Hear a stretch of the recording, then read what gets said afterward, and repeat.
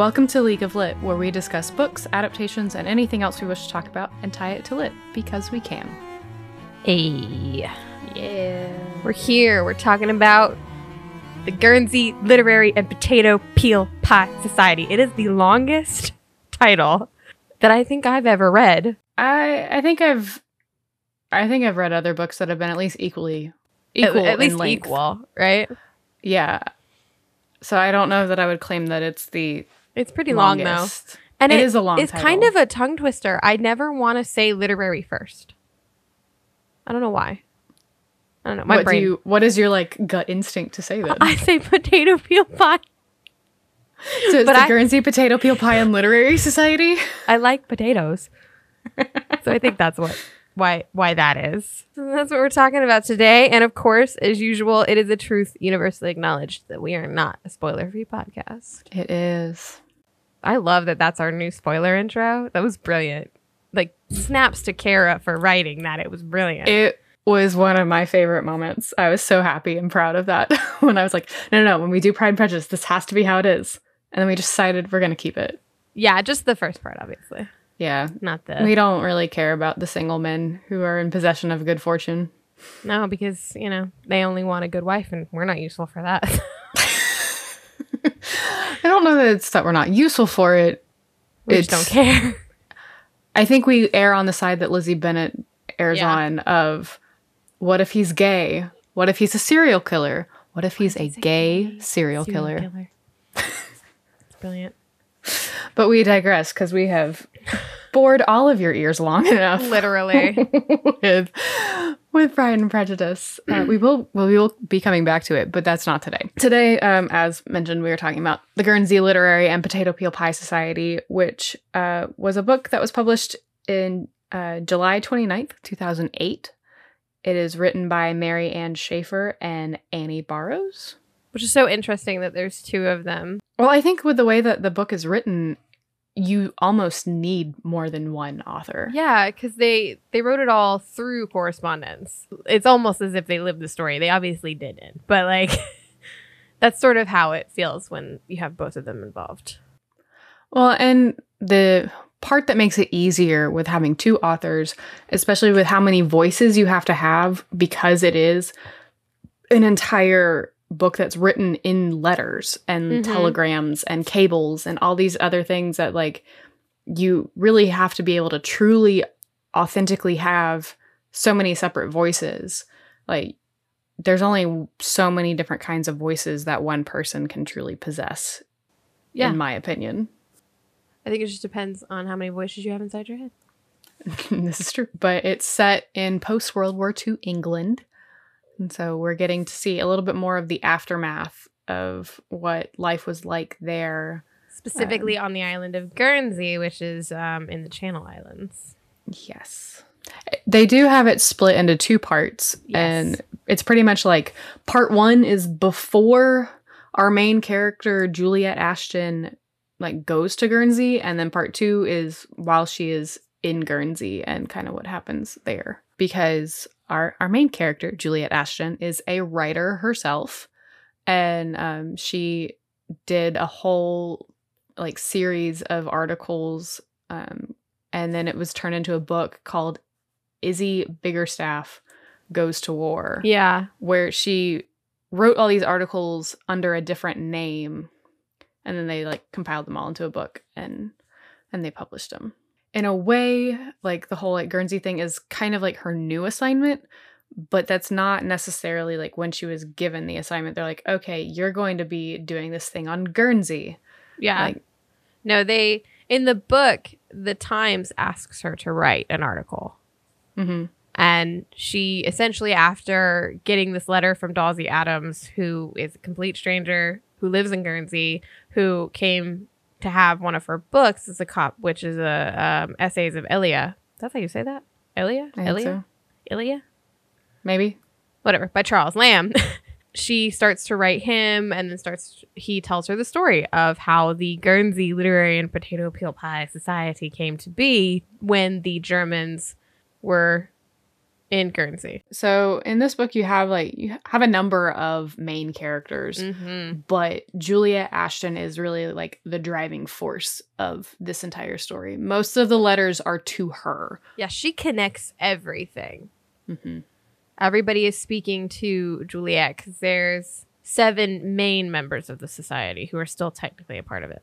And yeah, she's corresponding with them because she's so interested, because at this point in London where she is, obviously London is still sort of rubble, but everything seems to be going back to normal almost, with the quotations. Yeah. And I think she still is like, my life was destroyed during the war. Yes, I wrote all of these comedic things because I wrote Izzy Bickerstaff, but like literally her home was destroyed during the war. Mm-hmm. And so I think to her, it's strange that they're sort of in almost this, I know in the movie she calls it a carnival, but everything's like loud and bright and everybody's so happy. And she's still sort of in this stage of like, the war is not that long over. Mm-hmm. And so I think the idea that Guernsey is still really trying to get back from the war fascinates her. Yeah, it's a completely different perspective, because it's also a look at how like cities and like metropolises can bounce back in a different way than like small towns and islands. Yeah. And in that time, like the children got sent away. It was like days before the Germans came. Obviously, people on the island were starving because the Germans were doing what they did during World War II, which was just pillage, essentially. Let's talk about everybody who's in the book. Sounds great. So obviously we mentioned Juliet Dawsey, who initiates contact with her. Juliet has Sydney Stark, who is her publisher and one of her very good friends, and his sister, Sophie, who is also one of her very good friends and lives... I think she lives in Ireland. I think it's Ireland. It's Scotland or Ireland. Yeah. It's one of those two. Juliet met Sophie when at school, when she was sent to boarding school After her parents died. Yes. And Sydney is Sophie's older brother. And so that is how they all kind of came to be a part of each other's lives. And Sydney, being a publisher, has, helped make Juliet's life of a writer be possible. Yeah, and he's great. I love Sydney. He's so honest and encouraging. So he'll like call Juliet on all of her bullshit because she got a little bit. Yes. By a little bit, I mean like a lot. A lot bit. But he also, like, she says she doesn't want to write another Izzy book, and he agrees. He's like, okay, well then don't write another Izzy book. And then she's like, well, I don't know how about this thing. And he's very, it's good because obviously Juliet's a very creative person. She wouldn't be a writer if she wasn't. Mm-hmm. So it's good to have somebody like Sydney. And I mean, because of the fact that Juliet lost her parents at a young age, like both Sophie and Sydney are like family to Juliet. And that in a way changes the dynamic. It's more than just like, oh, well, they're friends and they work together. Like there is a familial connection there too. Yeah. She sees him again as an older brother. And also in Juliet's life, who's not a part of the society, is Markham Reynolds. Markham V. Reynolds. Who is annoying. He is a publishing tycoon from America. Ugh. He's honestly more obnoxious in the book to me than he was in the movie. Because he just like at one point he like sends her a note and she wants to go to the library and he's like, stuff the library. And I'm like, if she wants to go to the library, take her to the library. He's like, no, we must go to the play. I'm like, maybe she doesn't. Which he doesn't even want to go to that either. Yeah, he's very pompous and like he seems like one of those people who's like, we're going to do this thing. And I expect you to agree. Which just annoys me as a human. Yeah. From what I gather, at least from the novel, Juliet doesn't have the best track record in attracting sensible men. You think that the story of Rob that gets told of is an ex-fiance of hers who, when he came to move into her house, moved all of her books off of her bookshelf and replaced them with his trophies from sport things. Yep. And that's what ended their engagement. And I read that for the first time long ago, because I've read this book several times. But when I read it for the first time, I was like, me, don't touch my books. Exactly. Although she does say if she had let him do it, her books would have survived. Yes, because her flat was bombed during the war, and so she lost some of her books. But no, I still agree she should have told him not to do that. At the same time, well, it's more of a like, where's the human decency? Like, if you're moving in to somebody else's space that is already established, you always should ask. Yeah. Hey, can I move this? Yeah, or find a compromise. But he didn't try. She literally came home and was like, excuse me, those are my books. Mm-hmm. Please put them back where they belong. And this engagement is over. Goodbye. And then, very sadly, he ended up dying in the war. Mm-hmm. But, I mean, she has nothing but nice things to say about him other than that he moved her books once. But it was that moment that, like, showed her how little she actually knew about him, and it just made her question everything. I mean, they say you can tell a lot about a person based on how much they read or don't read. Yeah. In the society, there's these sort of 7 basic members. Obviously, Dawsey Adams, Amelia Maugery, who is sort of kind of the hostess. She was the one who had the pig that started the society, because the society was started because they had a pig roast, because Amelia saved a pig by doing what is the most clever trick I've ever heard. Somebody else's pig died. She used that dead pig to trick the Germans into thinking her pig was dead. And then they had roast pig. And in the book, she and Juliet really get along. Yes. In the movie, they do not. And we'll talk about that a little bit after we sort of summarize the movie up for you. But that's something to think about. There's Isola Pribby, who is my favorite member of the society. She's so quirky and I love it. She's just a witch.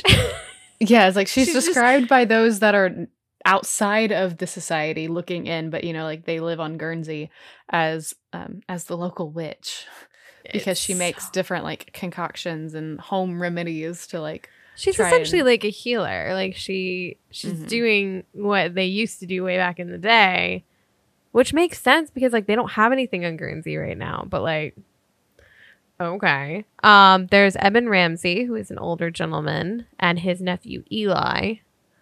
His grandson. I said nephew. Grandson. You heard me say nephew, right? I did. What is wrong with me?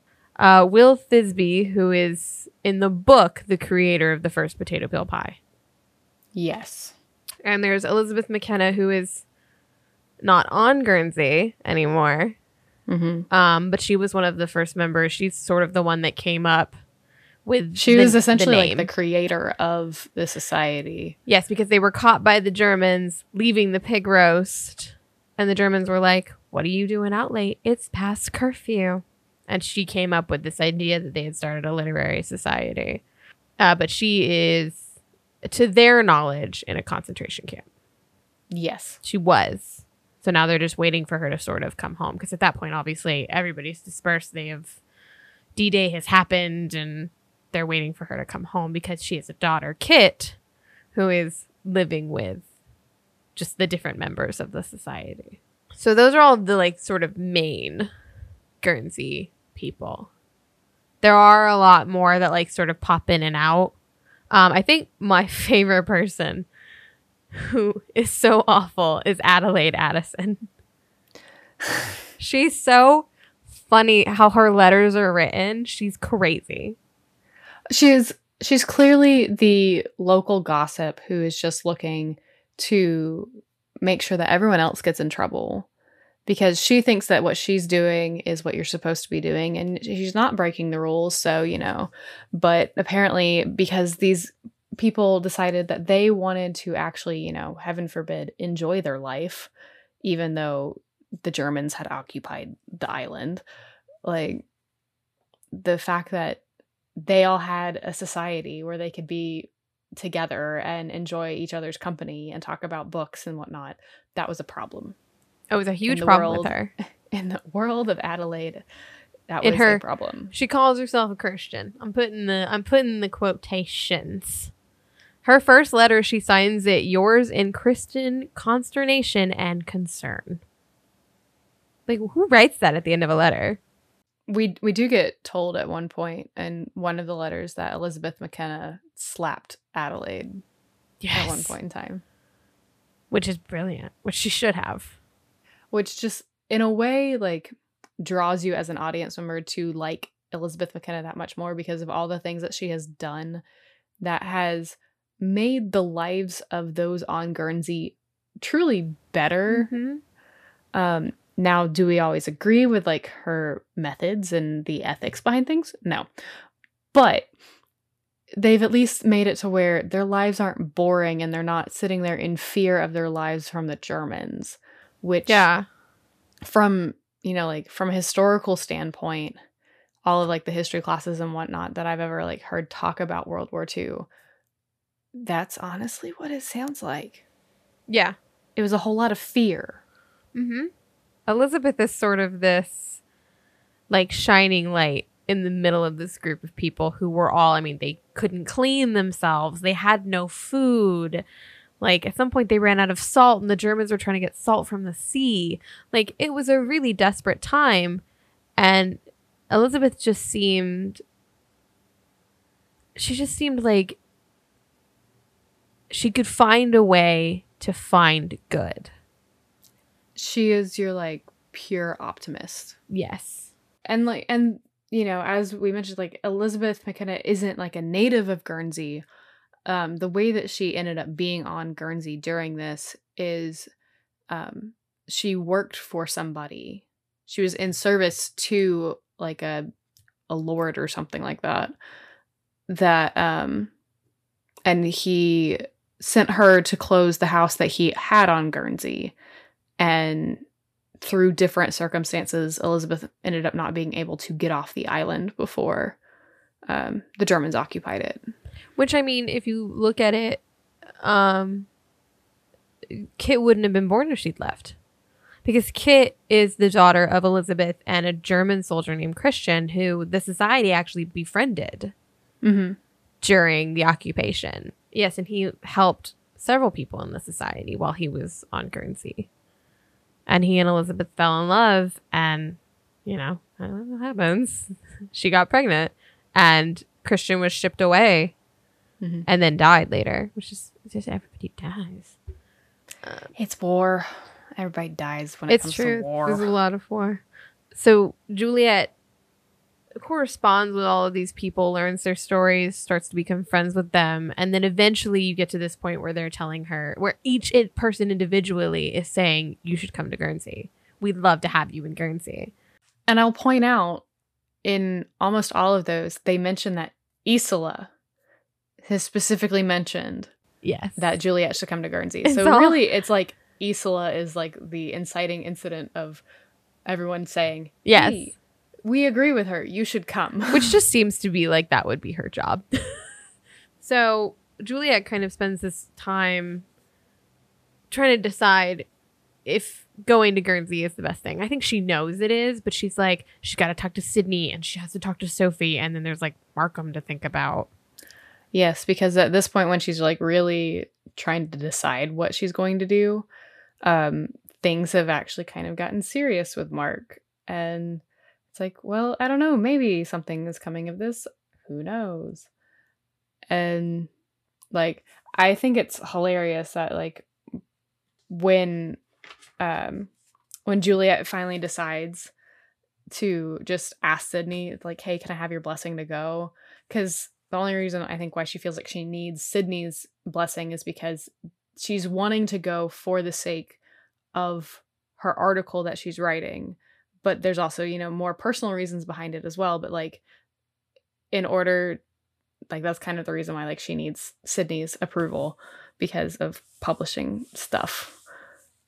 But one of the things that Sydney asks is, will Mark let you go? And her response is, he doesn't get a say. Like, your blessings received. He doesn't have a say. We're like, I'm going. Which I love because I feel like Sydney did that on purpose.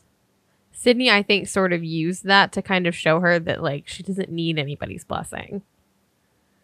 Sydney was like, is Mark going to let you go? And she was like, hold on. I don't need anybody to tell me that I can go to Guernsey. I'm going to Guernsey. And he was like, yeah, that's what I thought. The ages of these characters, it definitely puts things in a slightly different perspective than some of the other books that we have and will talk about. Because Julia Ashton is 33. We learned that in one of the letters. And we know that that Sydney is 10 years older than her. And so, like, if Juliet's 33, that also probably puts Sophie around 33. And then we get like vague ages for like everybody else. Yeah. Of like, oh, well, we think that they might be this. But like, these are like people who are fully in their like careers and whatnot. And it's just interesting to see how life affected, like how the war affected each of them in different ways, because like we get to hear about like Eli's experience, because he didn't get to stay on Guernsey, he was shipped off. And then, but we also get to hear like Eben's experience of having to go through that, of, you know, watching his grandson have to go away, and, you know, how grateful he is that he gets to come back. And I think it's a sign of like of at least a well thought out historical novel, of we're getting more than just one perspective on this thing that really did happen. Yeah. Juliet decides to go to Guernsey. She's going to go. She is going to do this. She's going to get more information to write her article for the Times. Mm-hmm. And when she gets there, I think it's very quickly in her letters, you can sort of see she's starting to fall in love with this island and these people. Yes. She's already sort of fallen in love with them through their letters, but she's meeting them now, and she's like, these are the stories that they can tell and the things that they've been through. The fact that they're all still smiling and that they welcome her with such open arms, and everybody's so encouraging and so sweet in the book. I have to say that. I think truly, and obviously in the end of the novel she stays, but like, I don't think she was ever going to leave Guernsey once she got there. Yeah. And that may have been part of her like wrestling with herself of making the decision to go, is knowing somewhere in the back of her mind that if she goes, she probably wasn't going to come back. Yeah. But I think, and you can tell kind of the way she talks about London in her early letters, that she can't see the river anymore, and like everything's still rubble, and she looks this way and it's clean, and she looks that way and it's, you know, still blown up. And I think she is sort of, London for her is not home anymore. And I mean, she grew up on a farm, so somewhere like Guernsey feels like it would be more home for her. Because she and Dawsey talk about reading in the hayloft. Mm-hmm. I love it. I would not want to read in a hayloft because it just seems like I would be sneezing a lot. I feel like I'd be allergic, but I like the idea of it. Ideas are good. Sounds romantic. I don't know why. To read alone in the hayloft. I don't know. So Juliet goes to Guernsey. She spends a lot of time sort of talking to all of the different people that live there. And eventually sort of realizes that Elizabeth is the center of her story. Yes. Elizabeth is going to be the center. And at that point, they need to find out what has happened to Elizabeth. Yep. Which in the book, they find out through a letter from somebody who was in the camp with her. Yes. Remy Girard, who is a French woman who was in the same concentration camp as Elizabeth. Yes. It's through Remy that we find out that Elizabeth did not make it. And she was executed at one point for interfering with a guard beating another woman. Which just, it again speaks really to Elizabeth's character. That in a concentration camp, with everything that was going on, she went and took a stick out of a guard's hand to stop them from beating somebody. It's just Elizabeth is truly the center of this story, despite Juliet being our protagonist in a lot of ways. But like she's sort of the driving force of, I mean, why Juliet's there. Kind of. I would say that this is where we get a little meta of the story within the story. Because from the outside of just like, okay, this is what the book is about. Like, the book is about Juliet Ashton and her discovery and journey that she goes on to getting this story that she is writing for the times.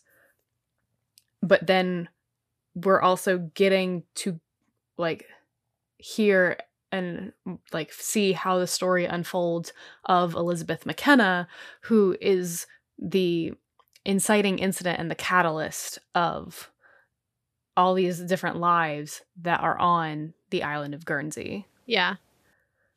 And it's like you see the impact that her life made just because she chose to be courageous and not just watch her life fly by. Yeah. It's so interesting. This is a book about a woman writing an article, book, whatever you want to call it, with all these different, it's just like stories within stories within stories within stories. It's so, and that's what's so interesting about it as a book, is that it's not just, this is the basic plot, this is what's happening. It's that this is the sort of basic plot. And then you have all of these interlocking stories of all of these people. That's why it's so interesting. Juliet and Amelia and Dalsey go to visit Remy in France, where she's in a hospital. And eventually Remy comes to Guernsey, which is far different from the movie. But again, I digress. I will be back to the movie later. So Remy's essentially alone. Her parents and her brother all went missing during the war. She hasn't seen them. And so at that point in World War II, you were assuming they were dead. And Remy stays on the island with everybody for a while. And at that point sort of starts to get close to Dalsey, but not in the way that Juliet thinks. Juliet sees it as, oh, Dalsey's finding love. This is so great. This sort of quiet, shy man is finally finding somebody. Why do I hurt? Like, that's how it kind of felt. She was like, why do I hurt a little bit? But of course, at that point, she's still technically with Markham. Technically. And Sydney comes to visit at one point, which is, again, something that's different. And after Sydney comes to visit, who should show up? But Markham v. Reynolds. Oh, Lord have mercy. The persistence of this man. Like, before Juliet went to Guernsey, Mark proposes. And Juliet asks if she can have time to think about it. Because of the last failed engagement that she had, she wanted to actually take time to really consider what this was going to do and if this was what she actually wanted. Because yes, she enjoyed his attentions. She enjoyed doing things with him, like going to plays and whatnot. Like, she enjoyed being spoiled. Yeah. But she wasn't sure, because she didn't feel like she had known him long enough, that this was a good idea. And there's at one point, sort of towards the beginning of their courtship, but Juliet writes a letter to Sophie in response to a letter that Sophie wrote back, where Sophie literally asks her, are you in love with Markham Reynolds? And Juliet quotes it. She says, am I in love with Markham? And I think that she had to question herself, is what sort of shows you that, like, later, no, she's not in love with Markham. But it's so funny because he arrives, sort of berates her for, like, getting too close to all of these people, and she's taking on too much responsibility with Kit, because at that point Kit was staying with her. And Juliet just throws him out. And I love it. It was so great. And of course, you're learning about all of this in a letter that she's written, I believe, to Sydney. I think so. Even when she asked for time to think about it, like, you get from a letter that Juliet sends the day after that proposal happens to Mark of, like, you're acting like I said no, which is not what I said. I asked for time. And then, like, in several letters later from Mark, we find out he's like, well, I've given you time. You should know your mind. And it's like, dude, do you not see all? Do you not know what is going on in the life of Juliet Ashton? A marriage proposal is not on the forefront of her brain. No, not at all. Because she is a woman of her own interests, which is nothing. Like, there's nothing wrong with that. She is concerned about her career because she really enjoys it. Yeah. Like, she wants to keep doing it, and she's found a topic that she wants to write about because she's enjoying learning about it. And, you know, like, you're pretty much asking her to give it up, which is funny considering he's in the publishing industry.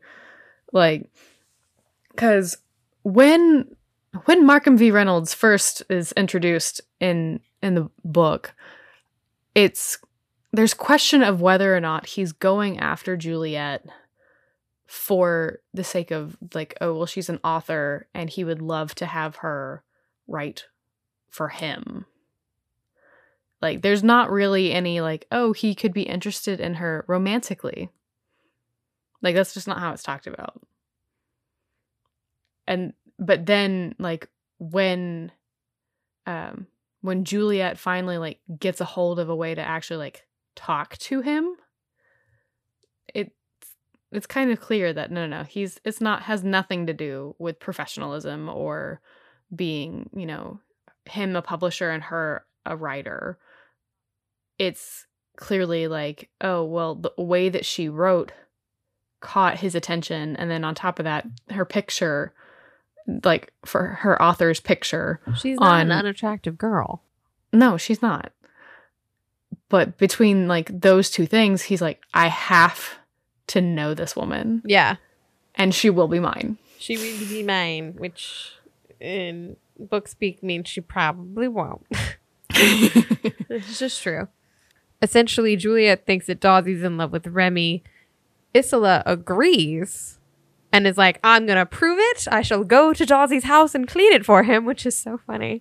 Well, she was like, I will find things that prove that he's in love with Remy because he will be keeping things, you know, but he's a man in love. So he's going to have little trinkets and stuff. And she goes to Dawsey's house and realizes that Dawsey has a bunch of trinkets that are Juliet's. He has, like, books that she likes and things that she's left and photos of her and Kit and all of this stuff. And Isola obviously does not get it. She's like, it's so weird. He just had stuff from you. And Juliet's like, from me? Me? Oh, that's cool. I gotta go. I gotta go propose real quick. And that's exactly what she does. She goes and she just says, do you want to marry me? And that is... And then the rest is history. So we'll talk sort of about the movie, about who's in it, and then we'll sort of give you guys a movie versus book thing, because they are quite different. They are, but if you think about it, the, like, plot of the movie is the same as the plot of the book. It is all the same endgame. But considering this entire book was written as a series of letters, you get the sense from some of the letters that there are letters that we have no idea what was said. We're just getting the other side. It's like overhearing somebody's phone conversation, but you're only hearing the person that you're, like, sitting next to. It's really what it's like. And then, okay, now I'm going to tell you a story about this woman who was on the phone, and this is what she said. So I'm assuming this is what the person on the other side said. Yeah. I guess this is what was happening. That's pretty much, like, what they're doing with this movie. Yeah. So the movie came out in 2018, and it's the same name, Guernsey Literary and Potato Peel Pie Society. Say that 10 times fast. And it stars in our lead role Lily James, who I love. I was so excited to see that she was part of this. She was really a great fit for Juliet Ashton. Great actress. And you have, I mean, like, there are obviously a number of wonderful actors in this piece, but we specifically have, like, 4 actors who have all done something together before doing this. And so it's Lily James, Matthew Good, Penelope Wilton, and Jessica Brown Findlay. They were all on Downton Abbey. So Jessica Brown Findlay plays Elizabeth McKenna, our fated optimistic protagonist. You have Tom Courtenay. It looks like Courtney, but it's got an extra E, so I added some fanciness into it because he is European. Who plays Evan. The guy who plays Dawsey's first name looks like Michael, but I don't think it's Michael. I always fail at name pronunciations, and I apologize for it in advance because like I feel so bad, but like I never know how people's names are spelled. I'm gonna go with like Michael Huisman. Sounds great. He plays Dawsey. Catherine Parkinson, who plays Isola Privy.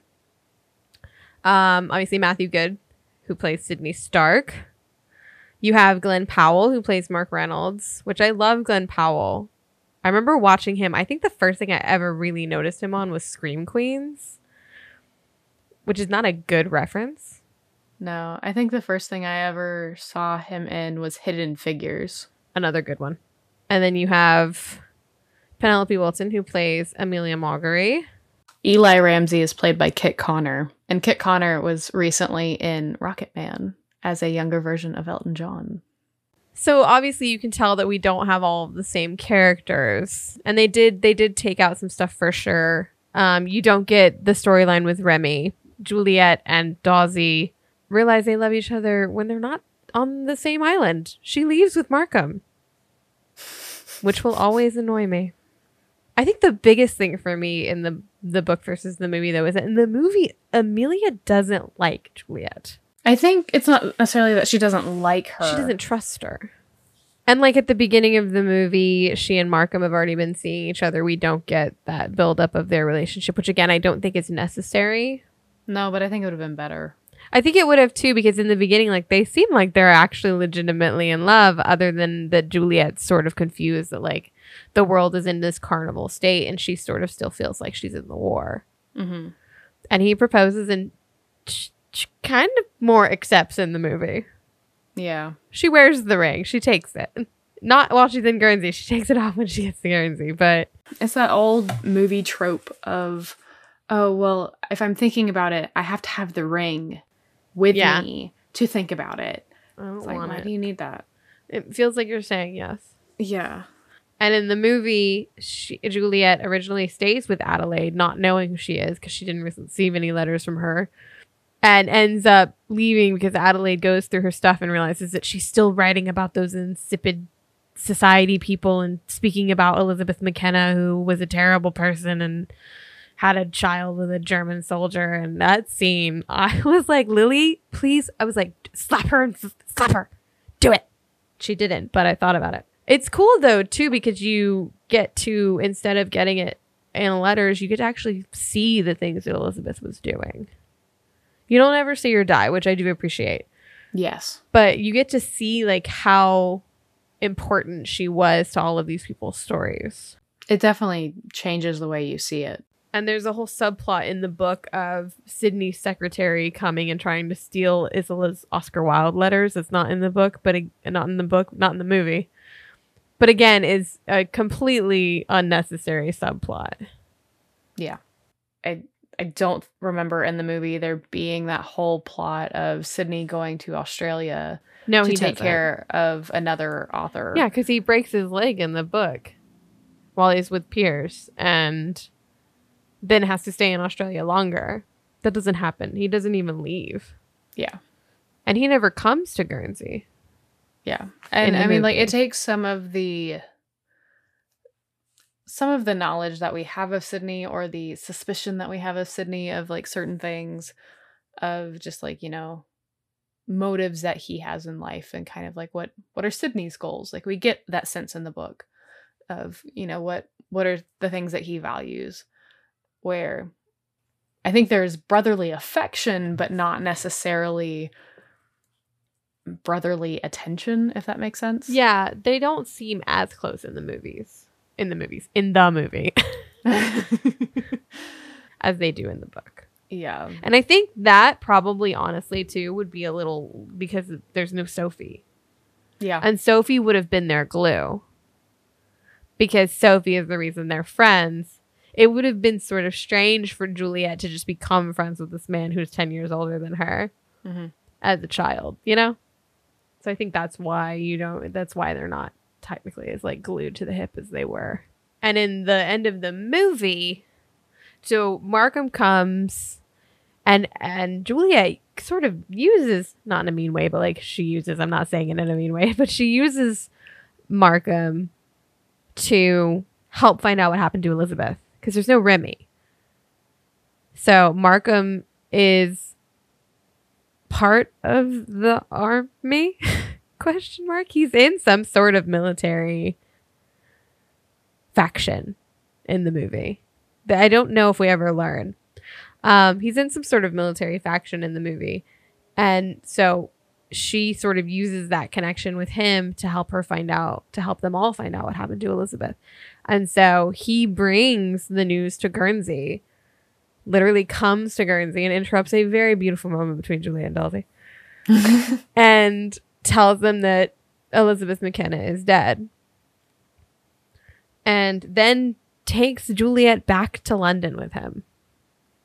I still hate this. I know I said it 5 minutes ago, but like... It's literally like it's the movie's way of pointing out like Markham just brings, like, for lack of a better term, death and destruction. Yeah. Yeah, kind of though. It's more like metaphorical death, yeah, not physical death. Yeah.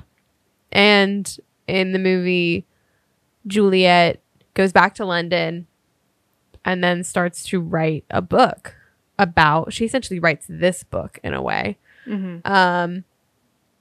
about the Guernsey Literary and Potato Pie Society, and finishes it and decides she's never going to publish it.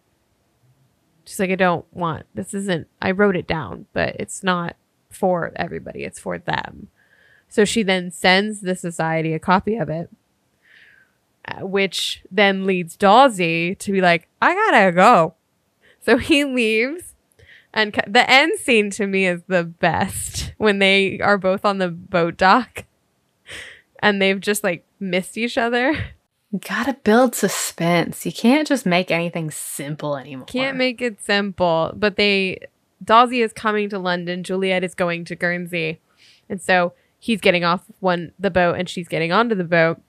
She sort of catches a glimpse of him and is like, that's Dalsey. That's that man. I know him. Thinks she loses him. And then he shows up and she does the same thing. Do you want to marry me? And he says yes. Either way you look at it, like, even if the movie is not a perfect portrayal of the book, it's still a really good portrayal because you still get the end game. Yes. You don't necessarily lose the heart of the story.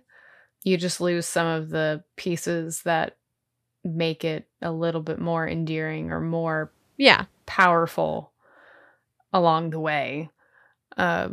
But at the same time, this was a book written purely in letters, and so they really had a lot of space to take liberties on a vast variety of different things. I enjoy watching it and I enjoy reading it, and I get sort of a different experience out of both of them. Yes. Same endgame though. I'm always happy when Juliet and Dalsey. I'm like, yes, this is what I came here for. Well, it's like, I think in the book, I remember even like, because I had obviously no idea what I was getting myself into when I read the book, but like I found myself hoping that it would be Juliet and Dalsey. From the beginning. Yeah. I never particularly cared for Markham v. Reynolds. No, and their letters to each other in the book are flirty. It's like flirty undertones, the way they speak to each other and the way that they sort of understand each other through just letters, having never met. And I think that's what's so endearing about it. There's only so far that we can go with this, so if we do actually make it to 45 minutes, we are both surprised. Yeah, one book, one movie. That's all we got. It's a weird one for us. We just did 3 episodes about one book. Yeah. So this was a shift. It was a shift for both of us, which I think is, it'll be nice to sort of get back into that because we don't have anything super heavy again for a while. So, but thank you to the authors who took the time to create such a wonderful way to experience a story, because the whole like concept of things being written in letter form and that being the only way you get to find out any information. I found it to be very interesting, and I enjoyed it. Oh, I did too. Much. And it was very cool to get to sort of almost interpret things your own way. And, you know, thank you to those that made it come to life in the movie adaptation. While it is not necessarily the most faithful adaptation, it is the only one that we have. And we like it still, so. And we've still enjoyed it immensely. Yes, thank you. I'm going to say it. Thanks to Zakaka for making our beautiful art. Like, it's beautiful. It really is. And thanks to all of you for listening to our ridiculousness and, to an extent, our lack of having content in a way. Today, yes. But I mean, like we said, there's only so much that we can offer with one book and one adaptation. But no, we always have thoughts, and there will be more at some point, just not today. Thanks for tuning in to League of Lit. If you have any suggestions for an episode, feel free to leave a comment on leagueoflit.tumblr.com.